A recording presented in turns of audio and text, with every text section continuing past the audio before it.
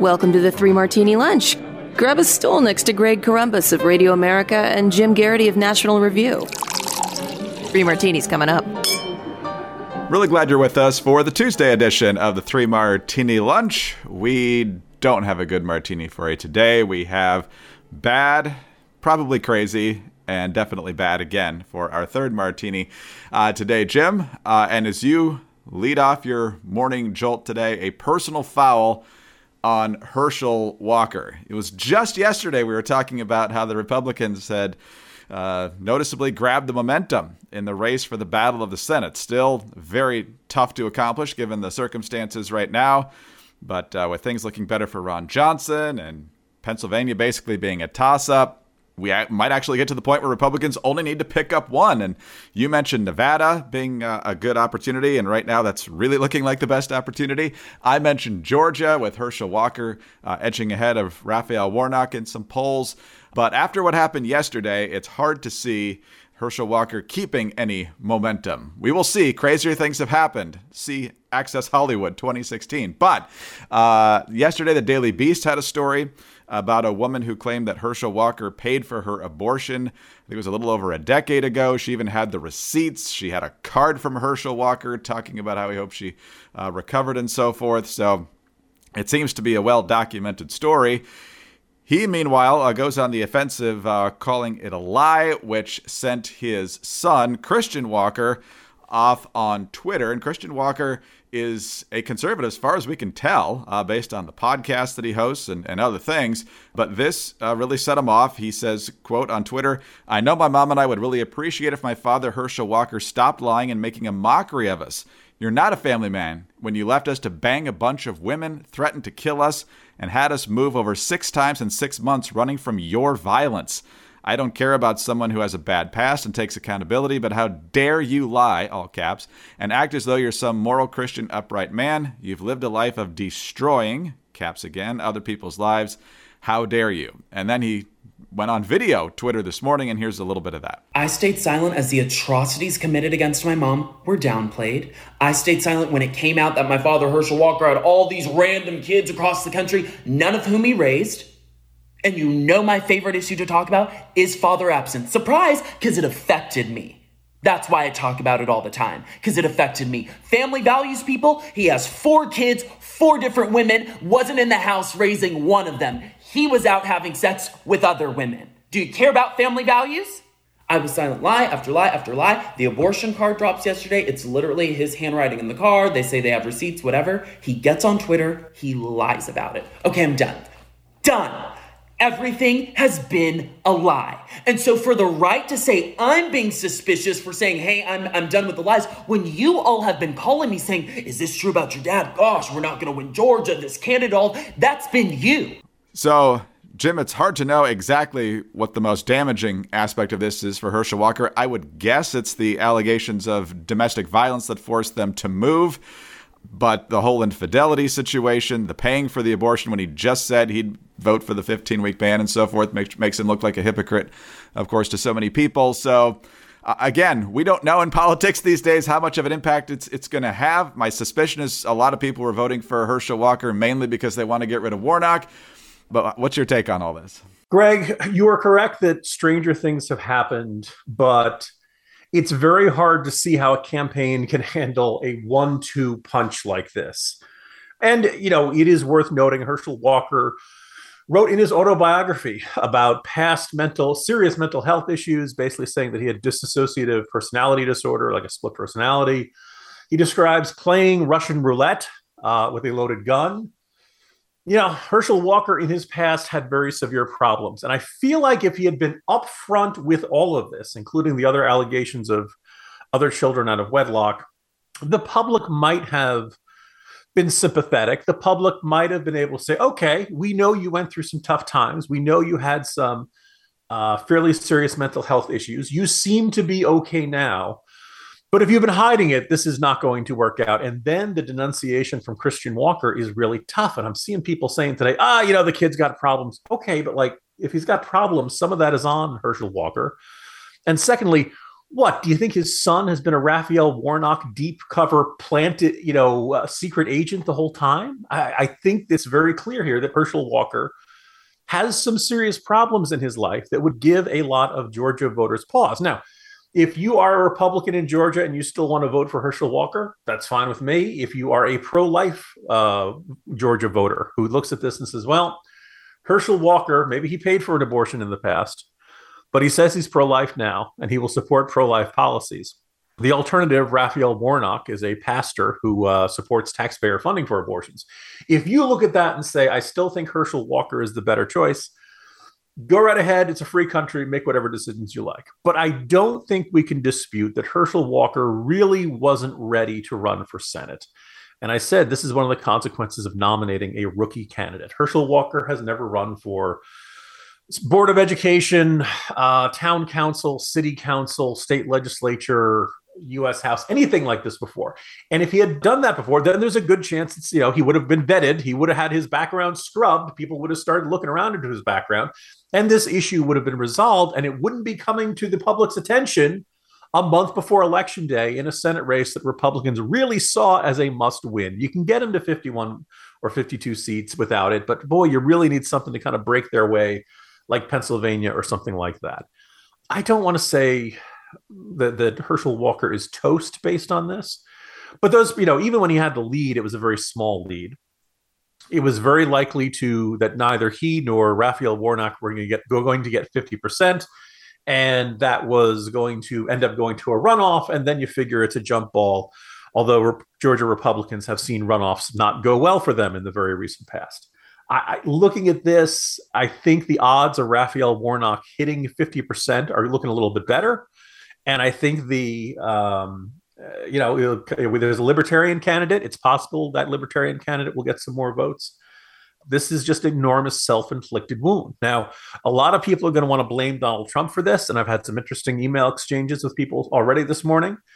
You can blame Trump somewhat for this. I do think you have to keep in mind that Herschel Walker was still a big famous celebrity who was beloved in the state for the University of Georgia's championship, and he won the Heisman Trophy, and he was arguably maybe the greatest college football player of all time. And so he already began this with significant advantages, and none of the other candidates really even came close. I think the second place finisher was at like 13%, and Walker was at like 67, 68%, something like that. So, I don't think you can put all of this on Trump, but on the other hand, he certainly didn't hurt Herschel Walker. And again, this is a race where if you had a nice, normal, generic Republican, Tim Pawlenty, you probably would have a much better odds of this. This is going to be an absolute struggle for Republicans to win. We'll see how things shake out, but I don't think this is, good news. And I don't think you can dismiss Christian Walker as just, at the last minute deciding to make things up to sabotage his father's bid. He's been supportive in the past. This story was on his last nerve, and I think it's very regrettable. I hope the Walker family works out all of their issues, but this is not where Republicans wanted to be 1 month before the election. No, it's not. And I'm seeing stuff on Twitter this morning with Republican officials, I think at the state level, but who knows? It could be from D.C. also, saying if Walker loses, this is all on Christian Walker. No, that is not the case. And that is also not the right response at this point. If you want to, try to keep this thing afloat, there is a somewhat parallel story with Warnock. Remember, it was just earlier this year that his ex-wife filed legal action saying that he failed to reimburse her for child care costs, and then at one point he ran over her foot and accusing him of being a great actor. So some similarities here. But to try and turn this on the kid, he's an adult, but to turn it on the child like this is not smart, it's not right, and it's certainly not the way to try and salvage whatever's happening with this campaign right now. All right, on to our second martini, and this I think is crazy, but it's also bad because Joe Biden, if nothing else, Jim, he inspired a fantastic Twitter thread from you yesterday about Joe Biden constantly trying to identify with whatever group he's talking to, and it's led to some whoppers over the years, corn pop, of course, being the most famous, but he's always got some story that he thinks will endear him to his audience. And yesterday he was in Puerto Rico, surveying the hurricane damage there, trying to offer support because they just went through a hurricane. I think it was Fiona not that long ago. And he eventually got around to saying this. And so I was sort of raised in the Puerto Rican community at home politically. And so we came here for a long time. Both for business and pleasure, since you're part of the Third Circuit Court. I was sort of raised in the Puerto Rican community at home politically, Jim. So, I mean, I'm sure there were some Puerto Ricans in Scranton. I'm sure there were some near him in Delaware. But to say he was raised in the Puerto Rican community, I mean, this guy, it's just amazing. Yeah, look, he's a fabulist. I do think there's this fascinating common thread that runs through almost all of these.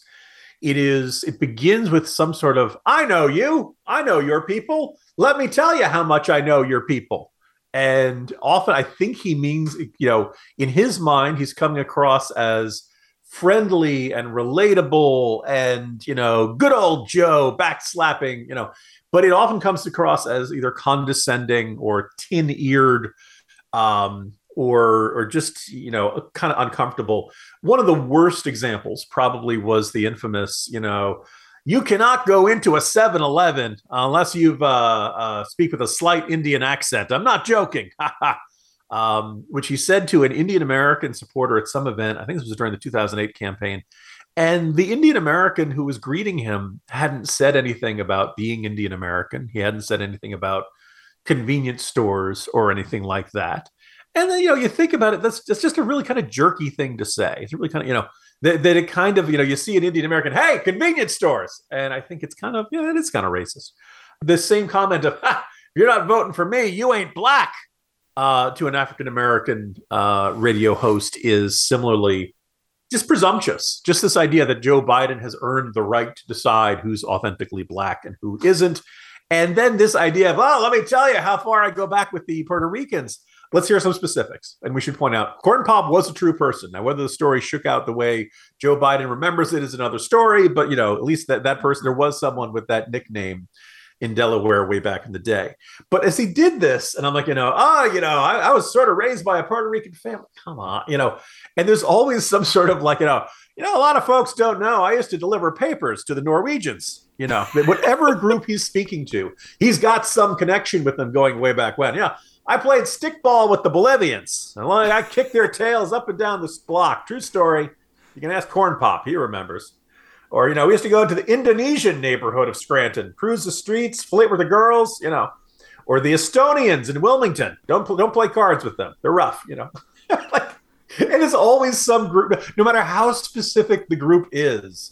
Let me tell you, the Andorrans, he just kind of keeps coming up with these groups, and he's always got this. And the stories never quite check out, like the time he used to drive the big rigs and all of that. And it's just, I know he thinks he's ingratiating himself. I think it's actually a bad habit of his. It comes across as condescending, but everybo's gotten used to Biden just saying things that don't really make sense anymore. Oh, he also spent time in prison in South Africa. Don't forget that. That's right. All the times he was arrested. Yeah. Yes. He and Nelson Mandela shared a cell. True story. Yes. All the times he spent marching for civil rights, which in 1987 and 88, he said he did not do. Anyway, to me, the most cringeworthy of all time is the poor kids are just as smart as white kids, because that shows that he really does have this kind of soft bigotry of low expectations like George W. Bush used to talk about, where he thinks that only people like him, that it's the only hope for certain people to advance in society. And that's just absolutely disgusting. But yeah, he's constantly trying to identify with people he really doesn't have much of a connection to. But at this point, last week he was asking if somebody who wasn't alive was in the audience. So in the great panoply of Biden gaffes, I'm not sure this one's gonna have a lot of staying power, but it just kind of adds to the case that he might not be playing with a full deck right now. Was he ever, Greg? All right. On to our final martini now, Jim. And yesterday, I think it was early evening, I was still at the office, and Pretty alarming tweets coming over the wire from Japanese media saying, the North Koreans have just launched a missile. Pay very close attention to media reports.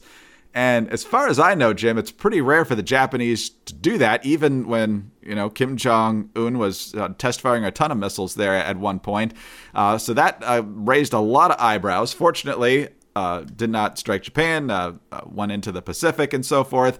But here's what Reuters says. Nuclear-armed North Korea test-fired a ballistic missile farther than ever before on Tuesday, sending it soaring over Japan for the first time in 5 years and prompting a warning for residents there to take cover. It was the first North Korean missile to follow such a trajectory since 2017, and its estimated 4,600-kilometer or 2,850-mile range was the longest traveled by a North Korean test missile, which are usually lofted high into space to avoid flying over neighboring countries.